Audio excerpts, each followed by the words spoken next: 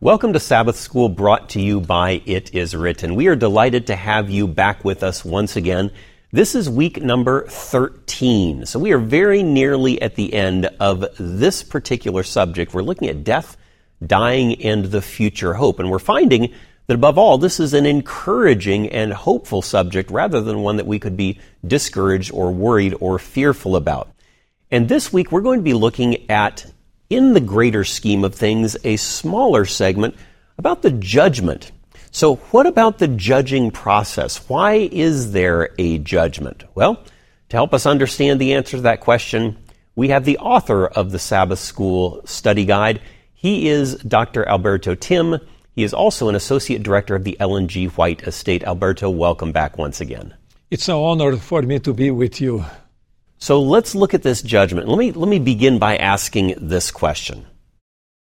If God knows everything, if He knows the end from the beginning, everything from Genesis to Revelation and in between and beyond, and we're saved by grace, what's the point of the judgment? Why does there need to be a judgment if these things are true? Many years ago, Morris Vanden started an article with the question, how would you feel if coming to heaven, Billy Graham would not be there and Adolf Hitler would be your neighbor? And then he goes on. He's not suggesting that Adolf Hitler would be there, but he said, well, probably you would be wondering, I am at the right place? And how does it come that Adolf Hitler is here? So heaven will be a place of surprises.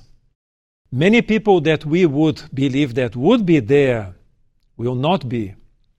And people that we would say that would never be there will be there.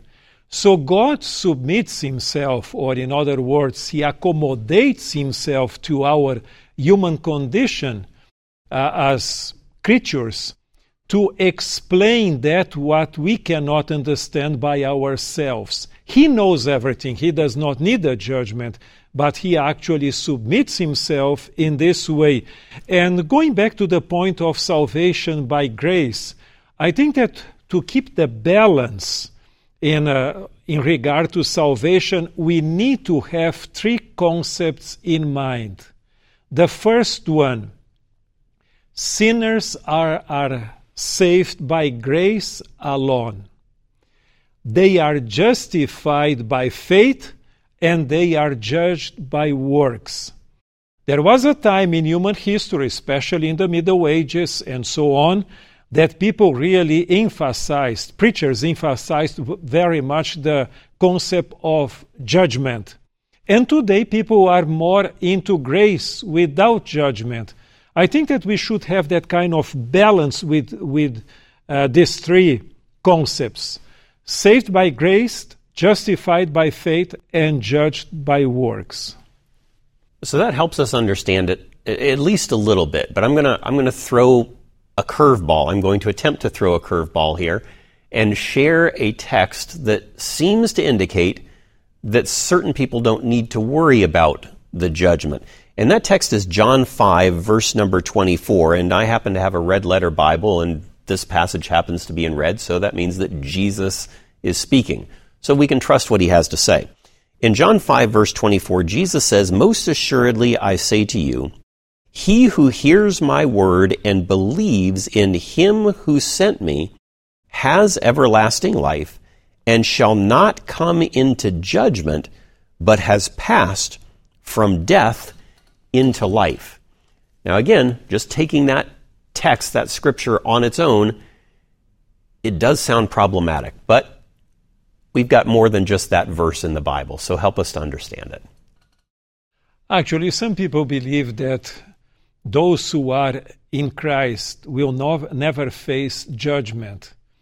But this is a misunderstanding, I think, of the whole context of the Bible, the teachings of the Bible on this matter.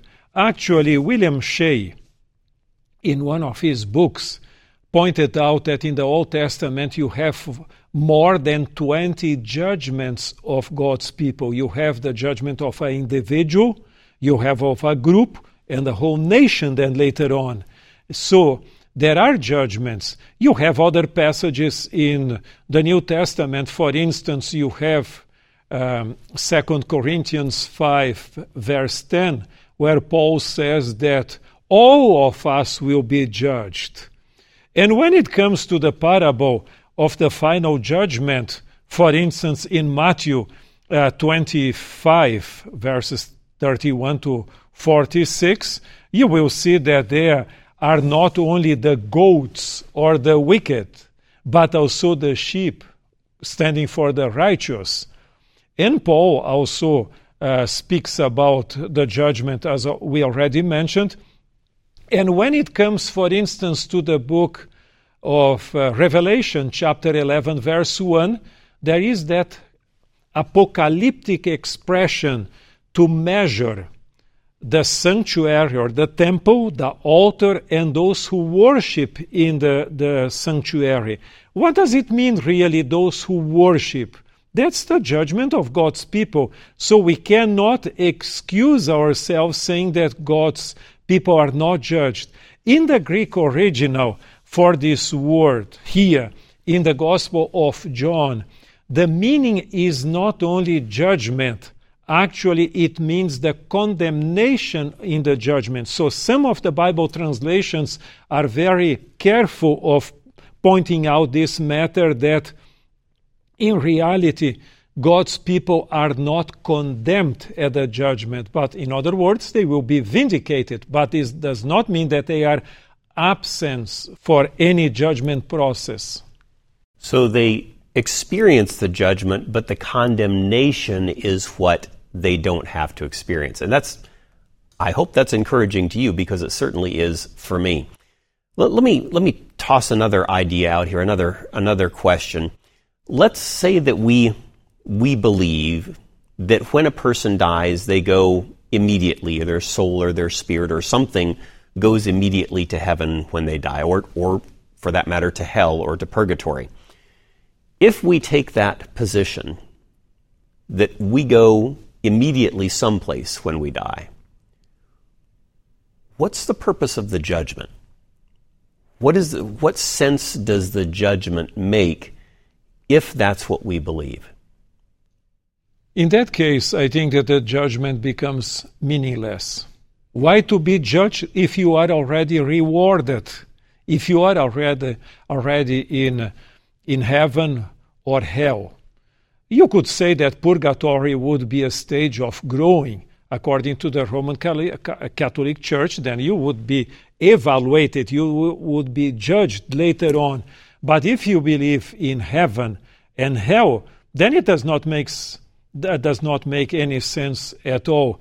But at the same time, what you will see in this case, that you would need two judgments, a double judgment, because Plato, recording Socrates speaking in his book Phaedrus, he speaks of a judgment immediately after death.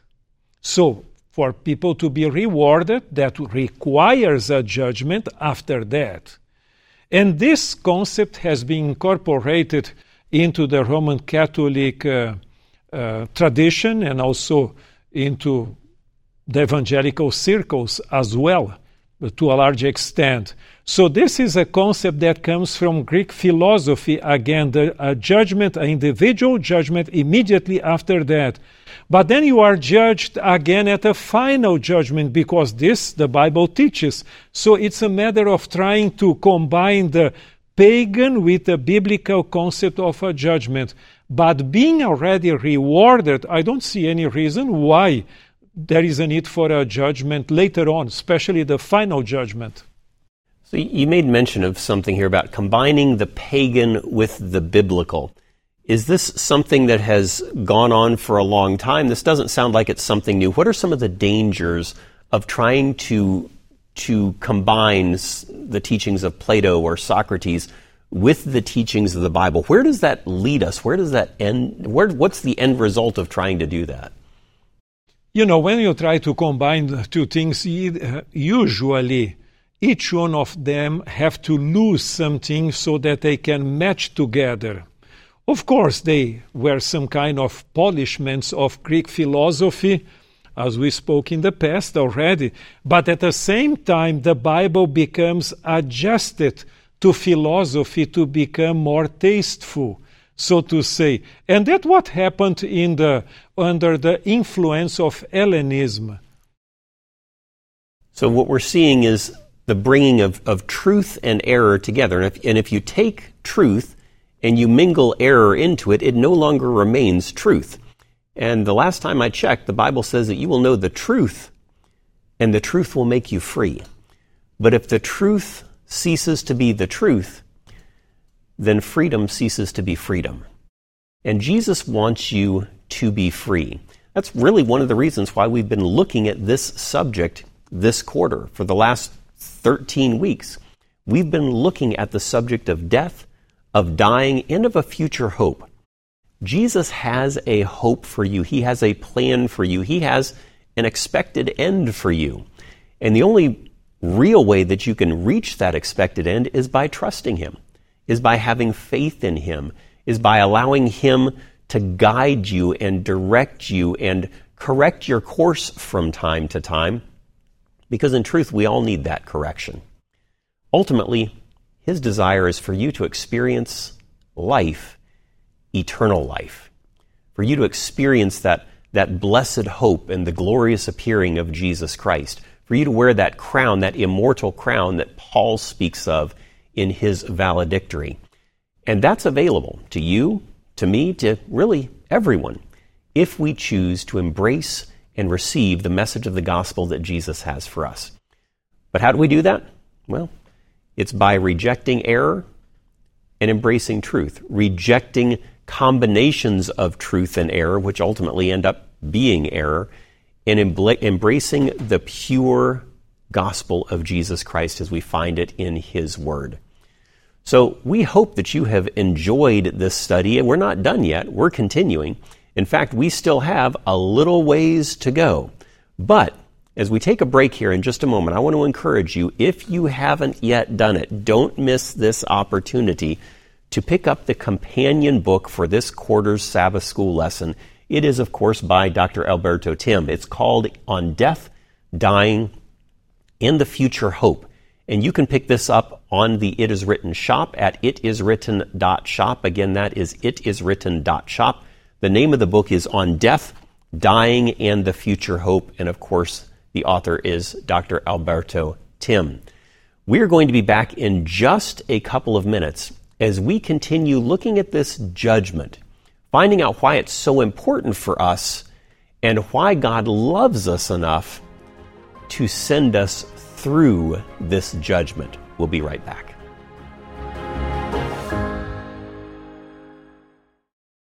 He spent 32 years in prison for a crime he did not commit. More than half his life behind bars, even though he was an innocent man. Junk science, false testimony, and shoddy investigative work came together to send a man to prison for more than 3 decades. Join me for Not Guilty, where you'll hear from the people at the center of the exoneration of an innocent man. We'll look not only at innocent people being freed, but at the phenomenon of guilty people being pardoned. People who committed the offense, who broke the law, and yet were set free by God Himself. Every person alive has sinned and come short of the glory of God, and yet God offers pardon and forgiveness to all, absolutely free. Don't miss Not Guilty, where you'll learn that no matter your past, no matter your present, you can face the future with confidence, without fear, and with absolute hope. Not Guilty. Brought to you by It Is Written TV.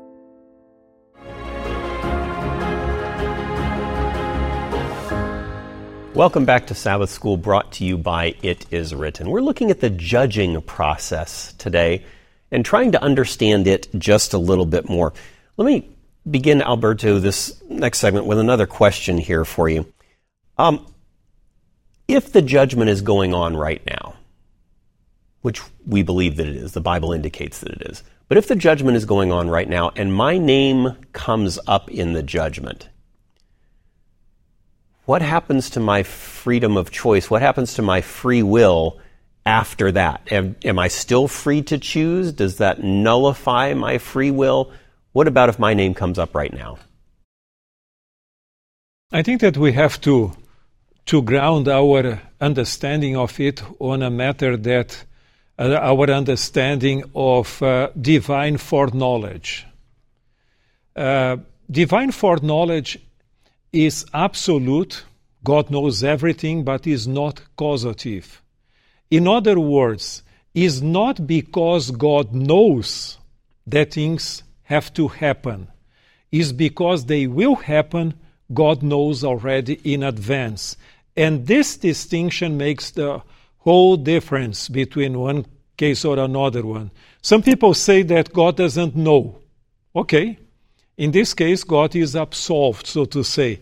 But if he knows, then it has to happen. That's not the case. So God can judge me based on his foreknowledge, but I never will never lose my free will, because he knows what I will be choosing. So he knows if I will be saved or lost, but he still pleads with me because he is love, and his nature, his character requires that he should always treat me, even if I will be lost, trying to beg with me, plead with me, trying to accept his offer of salvation.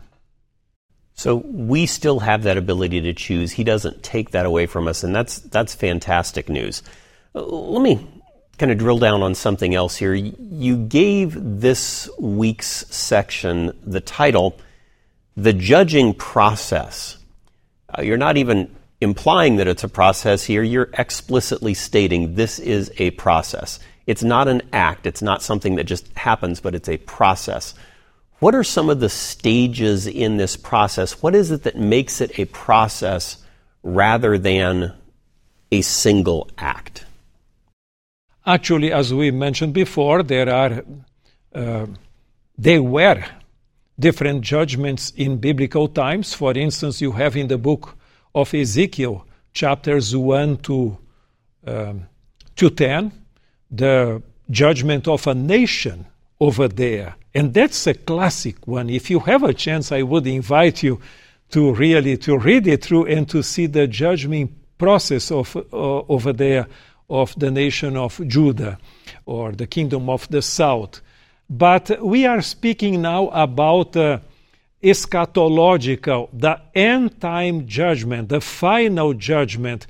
And I think that we have enough biblical evidences to identify at least 3 major phases of this judgment. If we go, for instance, to Daniel chapter 7, you will find in verses 9 to 14, I will not read it for the sake of time, but you can do it later on, the Son of Man coming in the clouds of heaven. Some people believe because it's the coming in the clouds of heaven, that is the second coming. That's not the case. Is the heavenly hosts. But he is not coming to this earth, but he is coming to the Ancient of Days. And there you have the description of a courtroom. The books are open. In apocalyptic language, whenever books are open, it means the beginning of a judgment. If you take this scene here and then you go to chapter 8, you will see also in verses 9 to 14 a similar scene, and you will see that then somebody asks, when will the sanctuary be cleansed? It says that it will take place after 2300 evenings and mornings. And it's parallel to this judicial scene that we have in chapter 7. So they overlap. So we have evidences, of course, time is not enough for us to unpack this, that investigative judgment would take place prior prior to the second coming, starting at the end of this period that we have chronological, astronomical, and exegetical basis, that it started in 1844. This would be the first phase of the judgment. Then comes the second phase during the millennium. And then comes the third one, is the punishment of the wicked at the end of the millennium. And so this concept of judgment that Jesus spoke is something that in the book of Revelation is very clear, that Jesus even promised that, and Paul says that we will be judging men and even angels. So several phases of the judgment. We're in the middle of one of them, or maybe even some of them, depending on how you want to look at it right now. And there are yet some to come. Now, I want to read a passage here. It's actually the memory text for this week. It's found in 2 Corinthians chapter 5 and verse number 10. It says, "For we must all appear before the judgment seat of Christ, that each one may receive the things done in the body according to what he has done, whether good or bad." So here Paul says we must all appear before the judgment seat of Christ. Now, for some people, that sounds scary. It sounds like maybe they have something to fear. Maybe they do. But every person has to appear before the judgment seat of Christ. But if we're afraid of the judgment, we might be tempted to say, well, I wish there wasn't a judgment. It's been said that we don't really miss something until it's gone, sometimes. So what are the implications if there was no judgment? If it didn't exist, what would be some of those implications, and are there reasons why we should be glad that a judgment does exist? Actually, if there would be no judgment, I would be really frustrated, because in many cases I would need to do justice by myself, because I know that there would be nothing happening to those wicked people. So all this situation of an unjust world is something, of course, we should try to do our best in the sense of bringing justice to the world, but there are things that escape our hands, that we cannot handle. And those ones are the ones that we trust that God will straighten up. And this is a very important point. But let me clarify, Eric, if you don't mind, another matter. Some people might ask, why do you speak about phases of judgment? And this probably is the most significant part for us to understand this process. Remember something. If everybody, as you read, Eric, the passage that everybody will be judged, and Paul is including himself in this judgment, then it implies that not only wicked, but also the righteous will be judged. And it always, the understanding of judgment in the Bible is directly dependent on the human nature and the state of the dead. Why? Remember that the resurrections are the rewards already. Either you will be raised at the first resurrection that the Bible speaks, that takes place prior to the millennium, to the 1,000 years, or if you are not among the saved, you will be raised at the second resurrection after the millennium. So if a judgment has to take place, or people has to be judged, they have to be judged prior to the resurrection that is already the reward. There is not this thing, well, you were raised here in the first resurrection, but sorry, we came to the conclusion after judging your case that you don't belong to this group. You have to go back and to be raised in the second resurrection.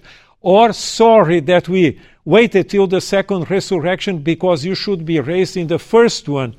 So, those who will be raised at the first resurrection, that is already the reward, will be judged prior to that resurrection. And those that will be raised at the second resurrection, those will be judged during the millennium. And in this one, the saints will be part of, so that they can know that whatever God did was the best thing. And the final destruction of the wicked is actually an act of mercy from the part of God. Because actually, the wicked would not feel at home in heaven. So he simply makes them cease to exist. They will receive their punishment, but there is not an everlasting hell. And this is something good news. You should not fear the judgment, the final judgment, for one simple reason. The judgment will be the vindication of those who are in Christ. So they are good news of the judgment. But of course, it will be the punishment for those who refuse to be with Christ. And that makes the whole difference. You know, what you just shared, Alberto, reminds me of a passage at the very end of the Bible in Revelation 22, verses 11 and 12. It says, "He who is unjust, let him be unjust still.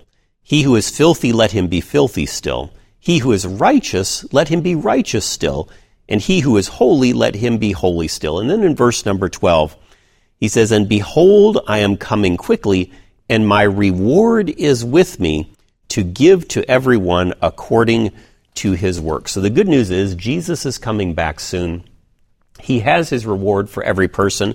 And if you are among the righteous, you will be righteous still. If you are among the just, you will be just still. If in the judgment you are found saved, you are saved forever. And I hope that that's an encouragement to you, because it really should be. Well, we're going to come back again for one more week as we take a last look at this subject of death, dying, and the future hope. We're going to end on a high note, and you probably expected that we would, because the Bible ends on a very high note.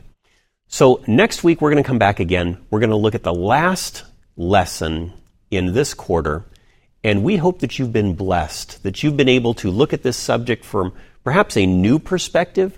Maybe you've been reaffirmed in what you already believed, but either way, I hope that you will take the beauty of this Bible teaching and share it with others so that they can have hope in Jesus as well. God bless you. Have a wonderful day, and we will see you next time.